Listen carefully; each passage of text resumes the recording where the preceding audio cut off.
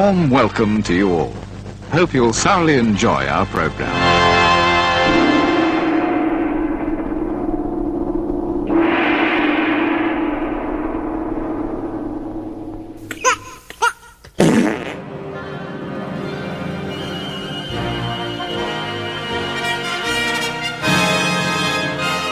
Oh, hello.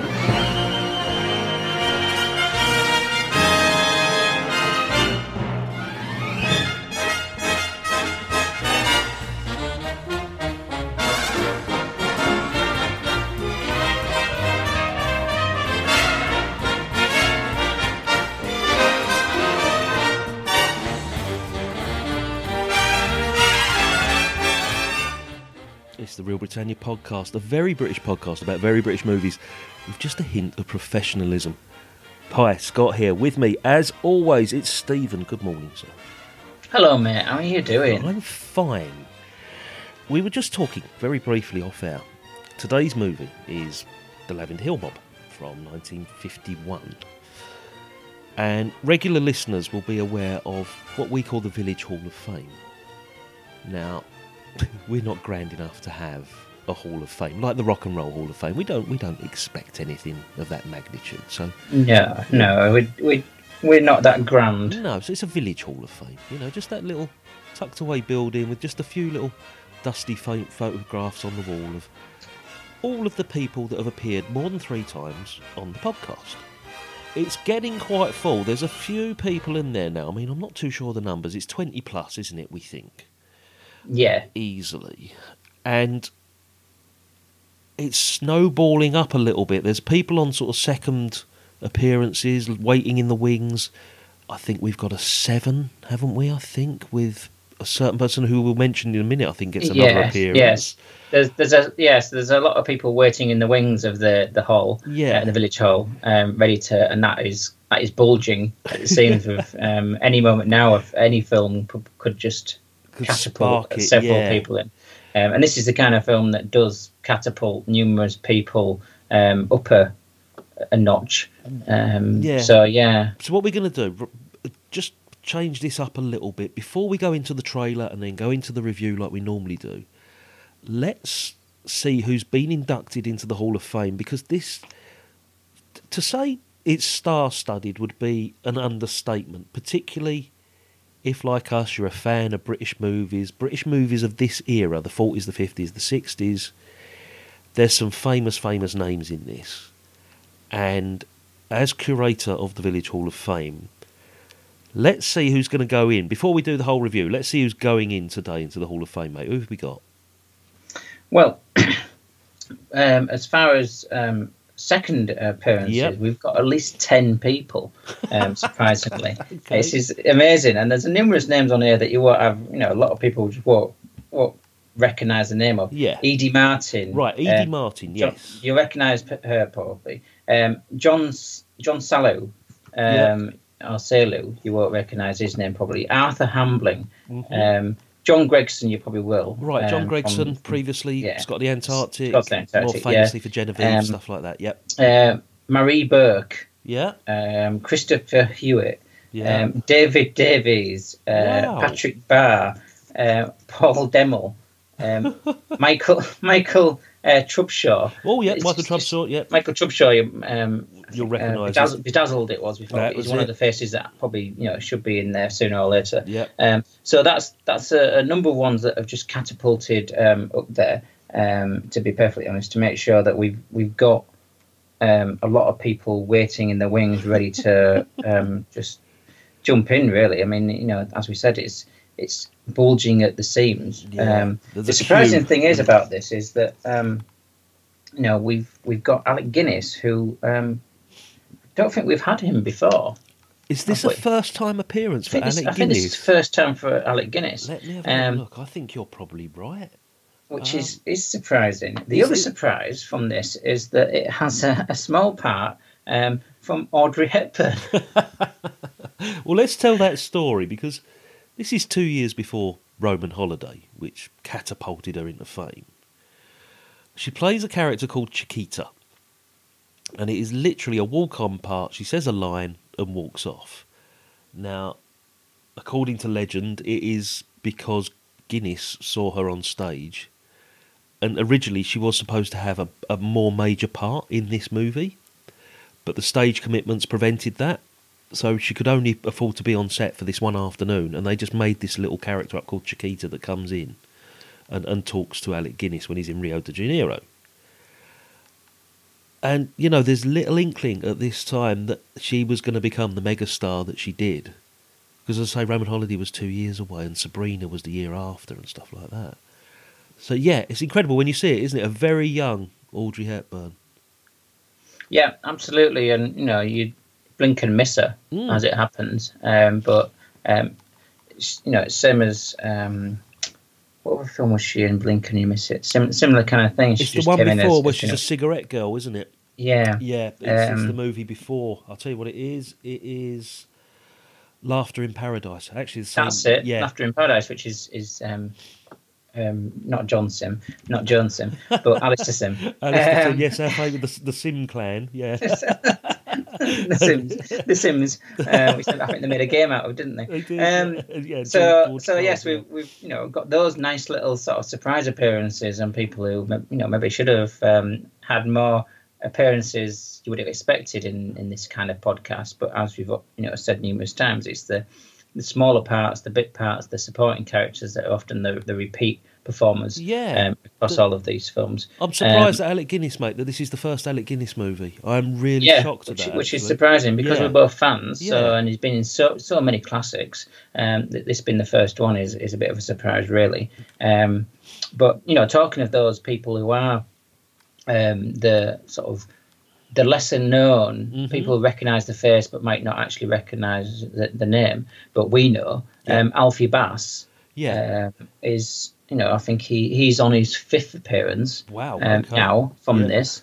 Because previously, Brief Encounter, Hell Drivers, Always Rains on a Sunday, and he was in Pool of London briefly as well. Excellent. Yeah. So this sort of caps it off for him that he's 5 appearances, but that's as nothing as compared to the governor, Cyril Chamberlain. God bless him. We knew this was the first multiple attendee, wasn't it? I think. Yeah, he was, and he is still the top-ranking male attendee on the Village Hall of Fame, who now ranks up his 7th appearance.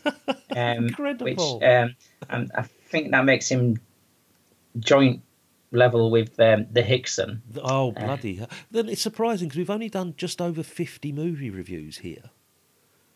It's incredible. 7 out of, it's over 10% of our output has had Cyril Chamberlain. Well, this is it. I mean, it's like Marianne Stone, as we say. Between Cyril Chamberlain and Marianne Stone, it's quite amazing.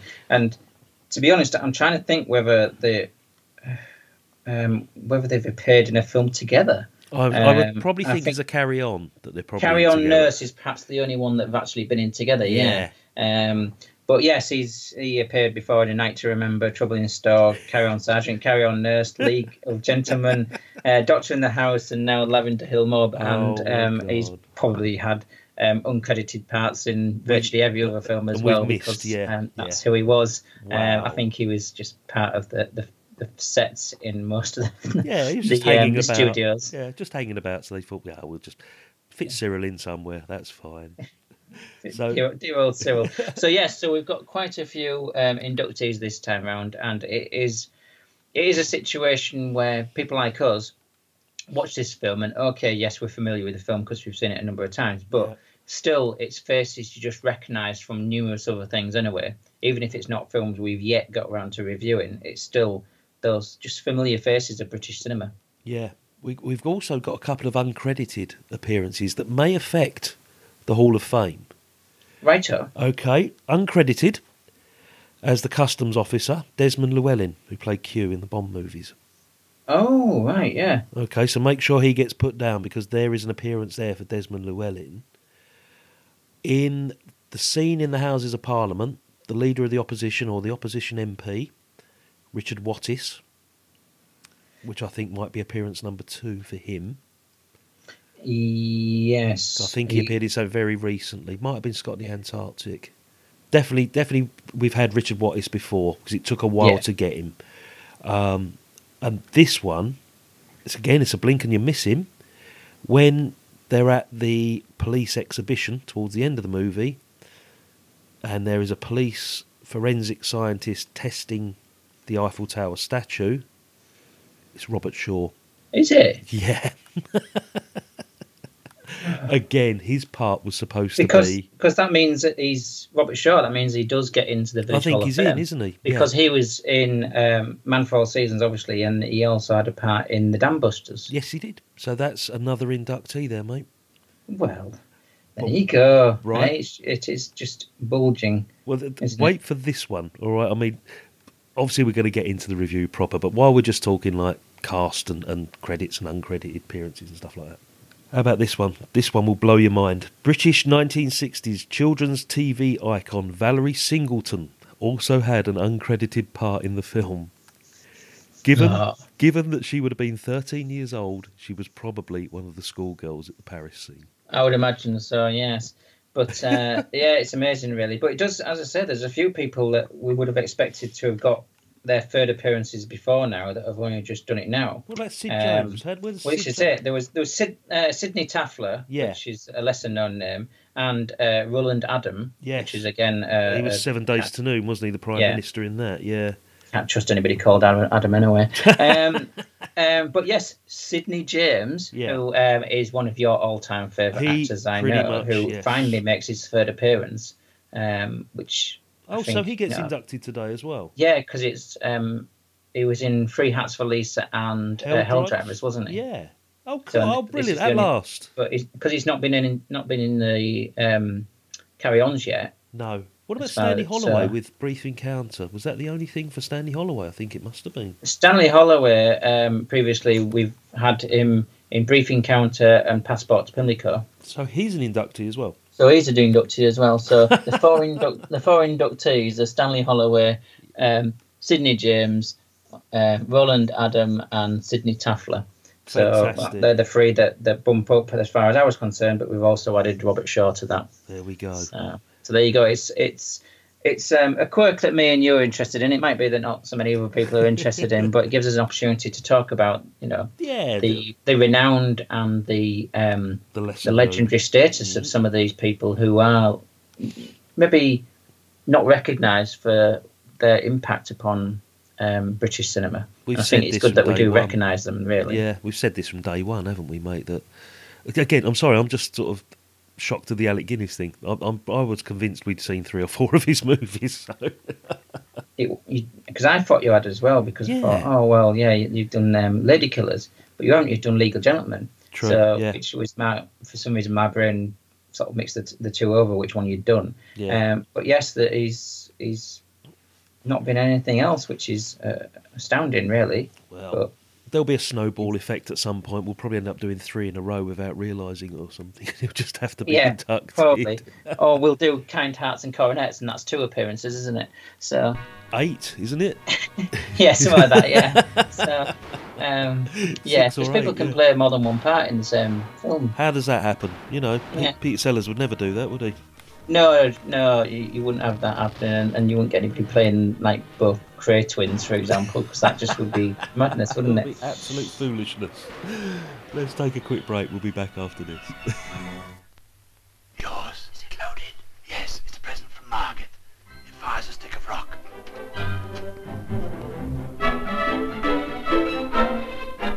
These men are dangerous, plodding their way with icy calm to riches far beyond the wildest dreams of ordinary man.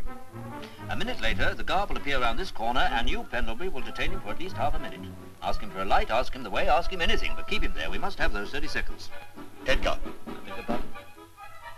Isn't one supposed to say that when one's being briefed on my rare visits to the cinema? The word is Roger. These men are ruthless. Fear has no meaning for them as they hurl defiance at the law. Help! Help! These men were born to violence and learned to meet the worst that fate could bring with nerves of steel.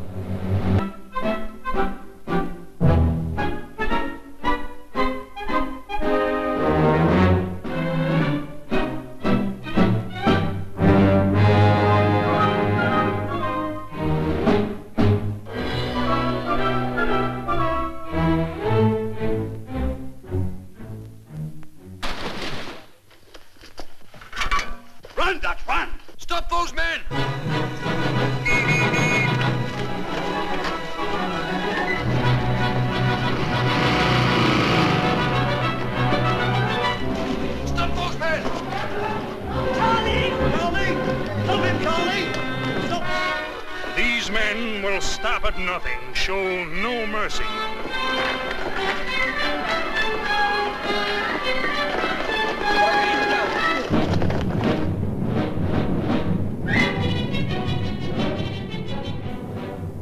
The Lavender Hill Mob.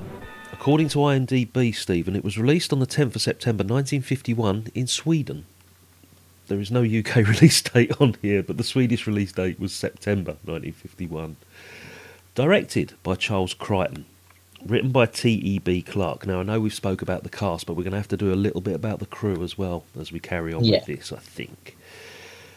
Starring, as we've said, I mean, we could rattle all of these out, but the main cast is Alec Guinness, Stanley Holloway, Sid James, Alfie Bass. The plot. Holland, a shy retiring man, dreams of being rich and living the good life. Faithfully, for 20 years, he's worked as a bank transfer agent for the delivery of gold bullion.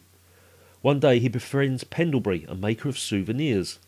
Holland remarks that with Pendlebury's smelting equipment, one could forge the gold into harmless-looking toy Eiffel Towers and smuggle the gold from England into France. Soon afterwards, the two plant a story to gain the services of professional criminals Lackery and Shorty. Together, the four plot their crime, leading to unexpected twists and turns. We're both big fans of Ealing comedies. That's no secret. Okay. Yeah. There's no point in trying to pretend otherwise, is there? This is up there for me. I mean, my favourite is The Lady Killers. Always has been, probably always will be. But this, to me, is top draw Ealing comedy. You've seen this a few times, I take it? Yeah, it'd be, definitely into the double figures. Can't remember the first time I watched it as a child. Definitely some black and white, as we say, on a rainy Sunday afternoon or afternoon, as we've always said. Yeah. And it's just, it's just part and parcel of the screen in the corner of the room, every summer holidays or Easter holidays or whatever. Isn't it? It's just always there. It's very around. familiar, very comfortable, very cosy film, which is what the Ealing comedies were all about. I think if you were trying to encapsulate what the Ealing comedies meant, and it's nice to see those faces, those Alec Guinnesses, those Stanley Holloways, and for me, of course, Sid James. It's a great little movie. As I say, I think it ranks up there with The Lady Killers and Kind Hearts and stuff like that. It's quite brisk. It's only an hour and 20 minutes long, if that. Oh yes, it definitely is. It's short. It packs a lot in though. Gets the job done. Mm. Yeah. And I don't know. I mean, the first 5 minutes, you sort of wonder where this is going to go, and then it does actually develop into, this is Ealing. This is definitely. It's got Ealing stamped all over it. Yeah, I think it's quite interesting that it does it unusually is told as sets it up as a flashback. Yeah, and I'm not sure that's been done. That had been done a lot in mainstream films. I know that perhaps sometimes voiceovers are somebody sort of going back telling, with the story, some of the Dickens things even. But this is something where, the premise at the start is somebody sat at a cafe table telling somebody how it all transpired, and it goes to it. And that's, I think, is quite interesting to be done in a film of this time and a mainstream film of this time. Yeah, and I think it's sort of untypical of an Ealing comedy as well, because normally you get the, head first into the plot of what's going on. Actually, Kind Hearts and Coronets, I think, starts when he's in prison. He's writing the story, so that does as well, yeah. Yeah, so it's something that's, a little bit familiar, I suppose. So we've got, as we say, we've mentioned the cast. We have got British cinema legends in this movie, all together in a fantastic script that is both sort of edge-of-the-seat stuff in a couple of places, as well as the comedy aspect. You do actually think, are they going to get away with this, and where's this going to go, especially in, the heist scene itself, and it all it's like the whole thing's going to go wrong. Very taut scripting, as I say, for a 78-minute movie or whatever it works out to be. Yeah, there is the element of peril that it's not just what's going to happen. There is the uncertainty, and despite whether that he's he is in Rio de Janeiro, so obviously something happened to get him there. it's like a Columbo thing. You know what the end result is, but then as it turns out, you don't know completely what the end result is. But you know what the end result is, and it's a matter of the story telling you how the journey to it, with its twists and turns, and it still does have the uncertainty in parts, which is surprising considering that start. And that I think is wonderfully done. And as you say, the writer has got credentials, and this is a prime example of his talent.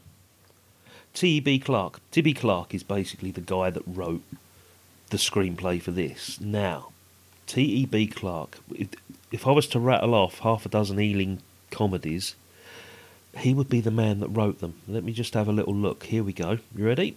He was responsible for the Titfield Thunderbolt, Hue and Cry, which was one of the first Ealing comedies. And as well as this, The Blue Lamp. That's where we know him from. Yeah, did Passport to Pimlico as well. Was he Passport to Pimlico as well, was he? Well, there you go. So, yeah, and we've mentioned before, though we've not reviewed it, but we've mentioned before a film called Train of Events. Yes. And he was the script writer behind that, which I think, again, was one that was quite innovative in the way it did things. But yes, absolutely, there's just a plethora of films that he was involved in writing with obvious talent, going way back, to just at the end of the war, really, when he started being involved in screenplays and scripts. And obvious talent, absolutely. And working in conjunction with the director, who is Charles Crichton. Now, this always fascinated me, because I remember when this was happening. Charles Crichton, who directed Titfield Thunderbolt and Hue and Cry, also responsible for one of the segments in Dead of Night, the portmanteau horror movie, famously came out of retirement to direct A Fish Called Wanda. There's that guy. Oh, right. Yeah. Yeah. Do you remember? You remember seeing me being interviewed with John Cleese and it's this old director. That's Charles Crichton, the guy that directed this. Oh, yeah. And, oh, wow. And while we're sort of talking of cast and crew, the cinematographer is a name we are familiar with. Again, the cinematographer is a guy called Douglas Slocum. Now, Douglas Slocum, Kind Hearts and Coronets, The Italian Job, The Servant, Dead of Night, Jesus Christ Superstar, The Man in the White Suit, The Great Gatsby, also was the cinematographer on the first 3 Indiana Jones movies. So, an extensive career, over 50 plus years. He did some Hammer stuff, This guy was incredible. And he's responsible for some of the most iconic cinematography that, this country was throwing out over so long a period. So it's also always worth mentioning. We tend to sort of gloss over a little bit, don't we, when we the crew? But it's worth mentioning. I think it'd be very easy for us to either ignore them or just get going and start listing people who done similar things. But some of them were just part of the crew in a film studio. So the more you review of that film studio, they just cropped up. But there are the examples that you're giving that I think highlighting that there are some people that were exceptional talents that went on to other things, or the unsung heroes that do need to have the recognition you're pointing at. So absolutely. Yeah, I mean, we always say, Ealing comedies, that's Alec Guinness, that's Sid James or whatever. But the Backroom Boys, there was this, this core group of people that when you look into it, they all made the same movies, they all worked together, which I think makes Ealing comedies so, not unique, but it makes them so recognisable, because there are the same crew and cast all together working on those type of movies. What did you think of it this time round? Did you still enjoy it? Because I did. I mean, this was as if I hadn't seen it for a long, long time. Or whatever, I still sat down and was still chuckling in the right places, still getting involved in the plot. And for something that I've probably seen in double figures, same as you, I still bloody enjoyed it this time, mate. I watched it with a more critical eye than previously, because I've not reviewed it on any podcast before. So, and as we've said before, sometimes that means you look at something and see flaws that you hadn't seen before. Yeah. But also sometimes you watch something and you pick up bits that you hadn't appreciated before. Okay. And this time round with watching this, I think I got more out of it than I ever have before. Oh, right. Okay, that's good. Because just paying a bit more attention to some of the details, and I can't really think it's. I watched it during the week in a hotel in Zagreb. So look at you, so, Mr. Exotic over there. Travelled so many miles since then. I've lost a bit of my brain. But so citing specifics on that is a little bit difficult. But there was things that I picked up on that I hadn't really appreciated before. Yeah. And some of that is some of the acting nuances. Some of it is some of the dialogue. Yeah. Which is there's some great lines in this that whether I'd just forgot them before or whether I'd just glossed over them a little bit, glossed over them before, because there's just some of the great dialogue, particularly between Alec Guinness and Stanley Holloway. Great double act. They make a great double act, yeah. Yeah, and then some of the stuff between Alfie, with Alfie Bass or with Sid James as well. Yeah. Are great, and I mean, you pointed out before we came on air, just that whole line about Stanley Holloway saying Edgar instead of Roger.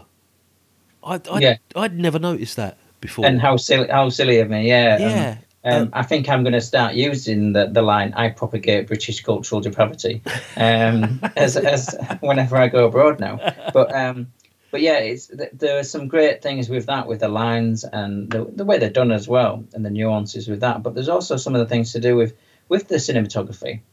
I mean, when they're in the Eiffel Tower and they're coming down the spiral staircase, and the way that's done, that could have been done completely differently and not had the same impact. But the way it presents that, it puts it onto a different level than just merely them sort of running after the schoolgirls, which sounds wrong, in the lift. It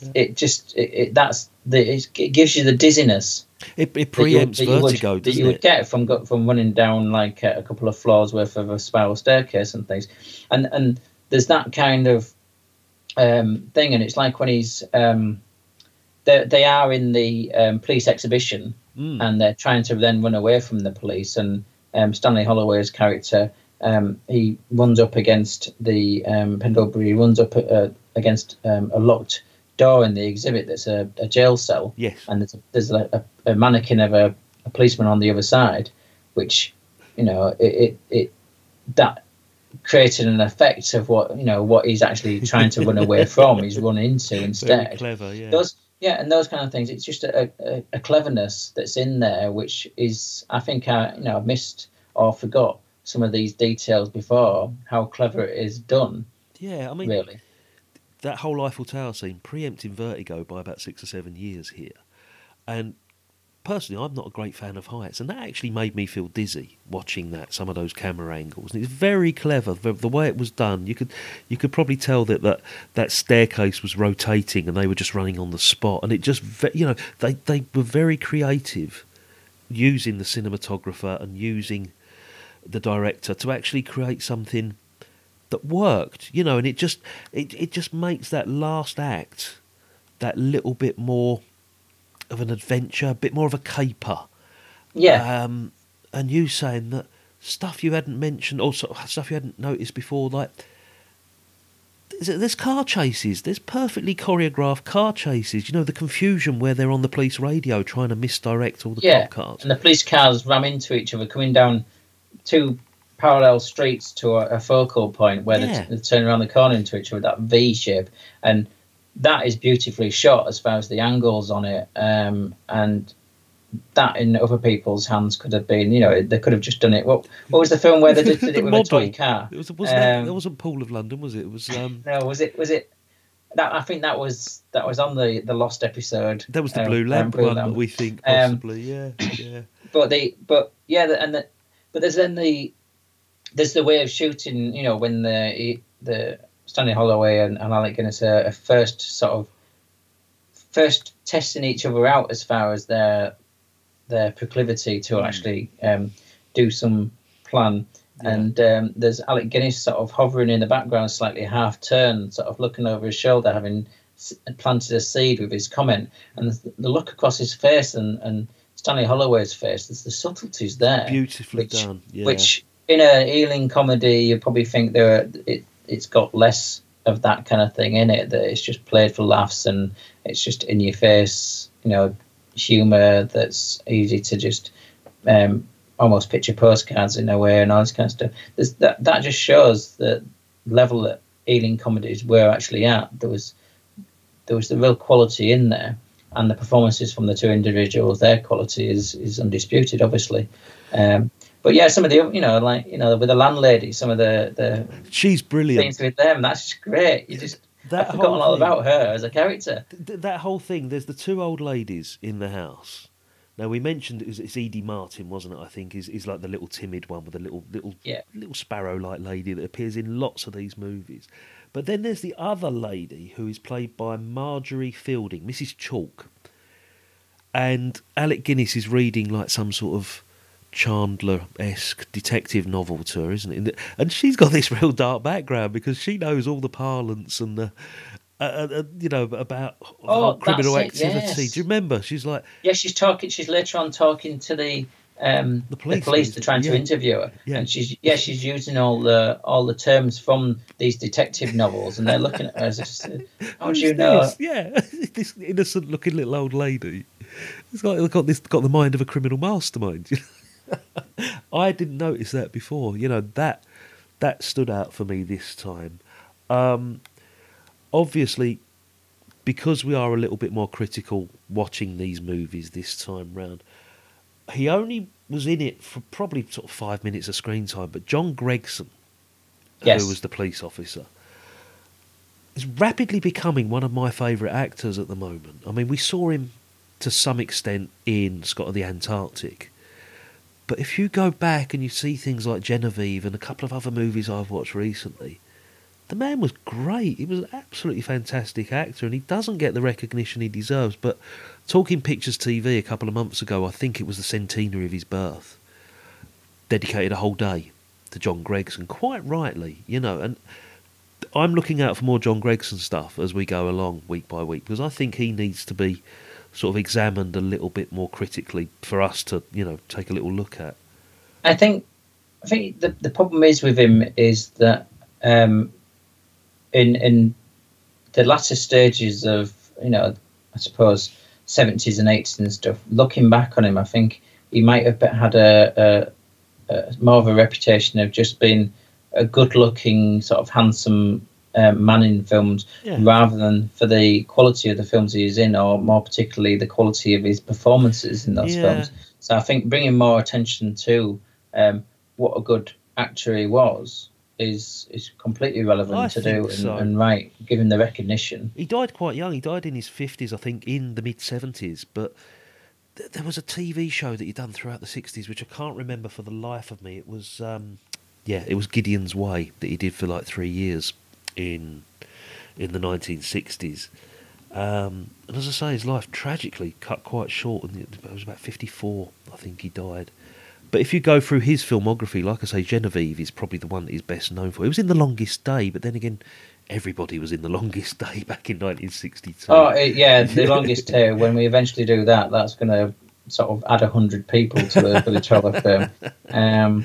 But you got things like Battle of River Plate, Titfield Thunderbolt. It's all going to come up, and he will be. I think he's going to be one of the ones that, another unsung hero. I think we're going to look back and say, do you know what? That guy, we hadn't noticed before. It's this whole thing of, like I say, critically analysing movies and thinking, do you know what? We're looking forward to the Sid James or the Margaret Rutherfords and all this lot coming up. But I think we're going to get the same thing knowing that there's a John Gregson movie coming up very soon. I think he's going to be another one that sort of is an unheralded hero that we want to actually recognise. Is there any link between Gideon's Way and Gideon's Day? That there was a film, Gideon's Day, wasn't there, which again was, I think, a Tibby Clark one. Really? Okay. Which had it had Jack Hawkins in it, I believe. I don't think it was Gregson. Right. Okay. Gideon's Way, which was the TV series, he plays a Commander George Gideon of Scotland Yard, basically, and his family life. It was a bit sort of soap opera-y, but with a crime element to it. Ran for one season. It ran for like 3 or 4 seasons by the look of it, 3 or 4 years. 26 episodes. Yeah, well, it's. I've just looked now, and Gideon's Day, yeah, which was in 1958, which was Jack Hawkins. The character was Inspector George Gideon of Scotland Yard. So it must have been a. It says a spin-off here, a spin-off from Gideon. There you go. Yeah. And T.B. Clark. There we go. Wow. There you go. Movie connections without even realising. Well, it. Yeah. I think I have seen it. Bit of it, or at least I'm aware of it, probably because of Jack Hawkins. Yeah. I just, for some reason in my mind, then it just sparked, and I just thought, is that connected? And it is. Wow. And also connected in Gideon's Day, Michael Trubshaw appears as well. So. It's all coming together, isn't it? It is. What we need is one of them big pin boards with lots like of pins map. In and bits of string, like they have when they're trying to solve the serial killer thing. We could link all of these together if we really wanted to. But back to Lavender Hill Mob, it's just one of those, like we say, one of those charming, inoffensive movies that we remember as a kid. And do you know what? I'm pretty sure I didn't see this that long ago, probably last year. And I still looked forward to watching that this morning when I was sitting down. And it was just refreshing again. It's one of those ones that's not a chore to watch. It was just excellent. I loved it. Absolutely, and quintessentially British as well. Yeah, which is what this podcast is all about. It's particularly of the time with with the bowler hats and the raincoats and people, the civil servants going to work and all those kind of things, and the cheeky Cockney scoundrels in there, and all these archetypes that you have of British cinema, and as you say, you can enjoy watching this, and you can enjoy watching this again, and it doesn't wear thin, just because of the very nature of what it is, and the people that are in it as well. I think it's that the core group of the 4 characters bounce off each other superbly. I love this era Sid James. I love this 50s Sid James before the carry-ons.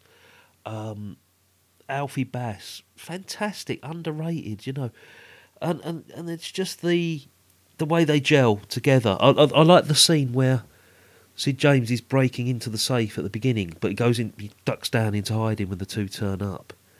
And then Alfie Bass comes in, and then he's tapping him on the shoulder, and he's like, are you looking for someone like me?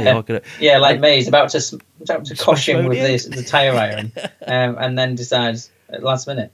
And it's great, even silly little things like trying to ride a push bike, and it's he's riding the push bike because Alfie Bass is.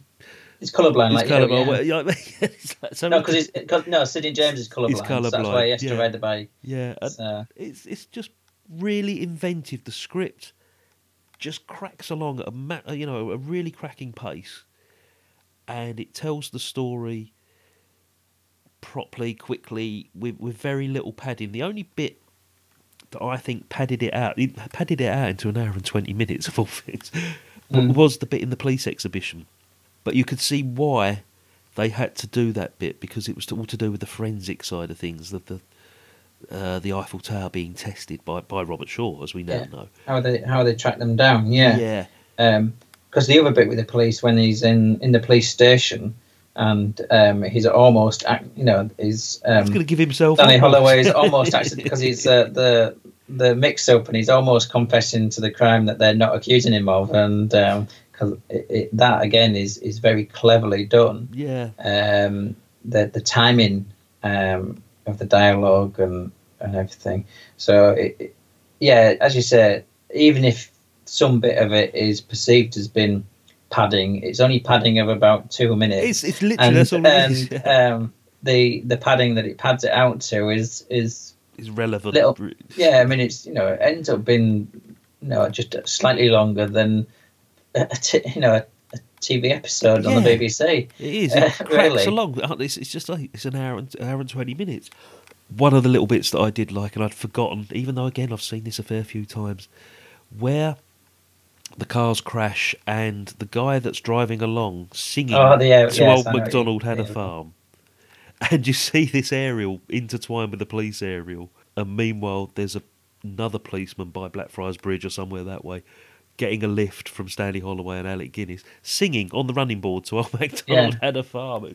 Again, I'd forgotten it, which is surprising because we've both seen this a fair few times. I liked, for me, being a Londoner, the St Paul's Cathedral bit and the bomb damage. We mentioned this before. I think it was Paul of London, because that's a robbery type movie as well. And to see, this is six years after the end of the war, to see those bomb sites still. Passport to Pimlico, we mentioned it as well. Passport to Pimlico, exactly. It's becoming a bit of a running feature here, especially the 1950s movies. It's going to be. But it's interesting that they use those parts of London. I mean, they could have gone anywhere. They could have gone to a built-up area that wasn't bomb damaged or whatever. But you look at that, that's the thing I find fascinating. Me and Tony were talking about this when we were doing some episodes previously, that you look in the background, and I like looking at the old shops or the old cars and just those little snapshots of 1950s life. And I like the advertising. And some of the which film, one of the films that we've done where they're in a shop, and there's the like one of the early type supermarket types, and it's the the boxes of washing powder and Omo, and and that's, as you say, it ends up being that snapshot of life post-war. But it's great. I mean, I just love the energy. Guinness's and Holloway's energy in this movie. It's almost infectious in a way. And yes, it's a heist movie. Yes, it's a comedy. It's a movie for all ages. Anybody could watch this without being offended. And it's what this podcast set out to review, I think. This is a typical example of what Real Britannia's all about. It is. It's one of the categories of films that are very British, and this is a prime example of as you say, the Ealing comedy type, that very British comedy of errors and the interplay of these almost caricatures of Britishness playing out on the screen in front of you in a way that is incredibly engaging, as you say, warm and comfortable and welcoming for you. Our kind of movie. And I had one of those idiotic eureka moments watching this. Alec Guinness plays Henry Holland. What's his nickname? Dutch. Holland, Dutch. Yeah. Never noticed that. Oh dear. Never noticed that until this morning. But it's great. It's great. Stanley Holloway, one of my favourites. Alec Guinness, just flawless. That man could act in his sleep. It's 5 stars all the way through for me, this movie. There's nothing that I couldn't find to fault it, to be honest, really. Yourself, I mean, do you recommend watching this in a hotel room in Zagreb? Well, it's one of the better things to do in Zagreb, I would say. And yes, I would recommend watching this anywhere. This is a film that people should have seen, and if they have already seen it, they should go watch it again, and make sure you soak it up and enjoy it. And yes, it's part of our lives, for me and you, but it's also a quintessential part of British culture and British movie history, cinematic life. So I would recommend, as you say, for people of all ages and all inclinations, really. I find it hard to think of anybody who wouldn't get some form of joy out of watching this if they give it a chance, because it is just comfortable, but also witty and quality. Yeah. So go out there and find it, and you probably find it, on Talking Pictures TV, every couple of weeks or something. Somewhere, yeah. Even if you've seen it a fair few times like we have, this time if you go and watch it again, just take the time to do a bit of star spotting as well that we missed. Look out for Robert Shaw and Richard Wattis and Desmond Llewellyn. They're there. They're all in this movie. As we said, didn't we? Can you imagine if we said, like, right, we're reviewing a film today starring Audrey Hepburn and Robert Shaw, but people wouldn't even know what we were talking about. You know, it's great. It's lovely to go back and look at that little aspect of the movie as well. Should we take a quick break and find out what you're going to bring to us next time, sir? Absolutely. Fantastic. See you in a second.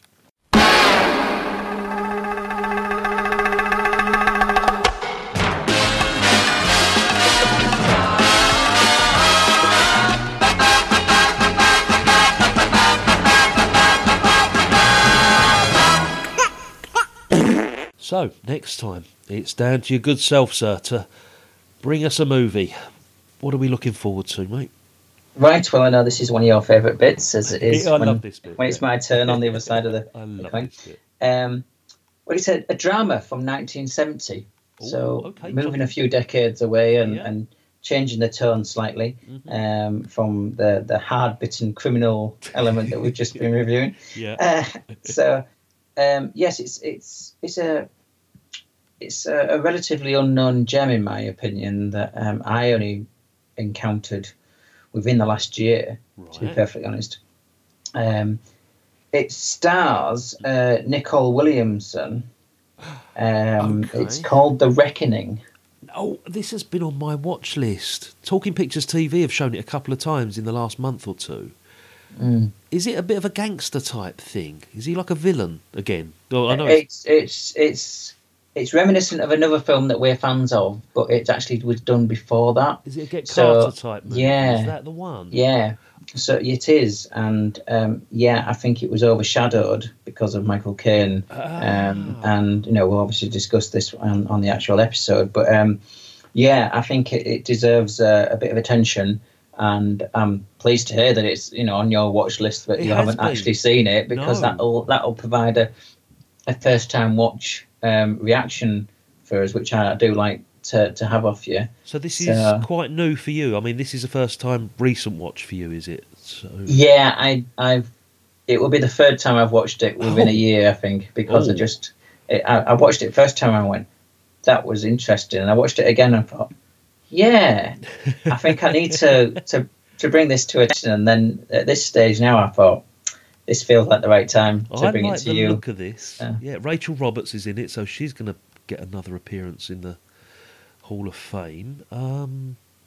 I like the look of this. It's my sort of movie. Why have I not seen this, Stephen? For God's sake, why have I not seen it? And the other thing is, it's mostly set outside London, so that's in the north. Why. In the north.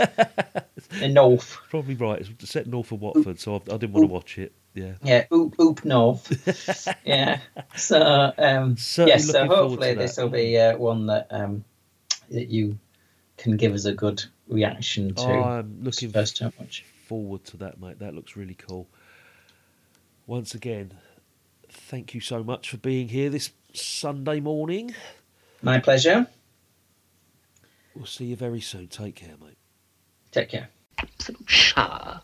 A positive shower.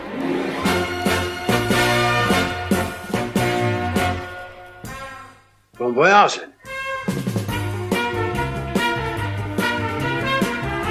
Goodbye!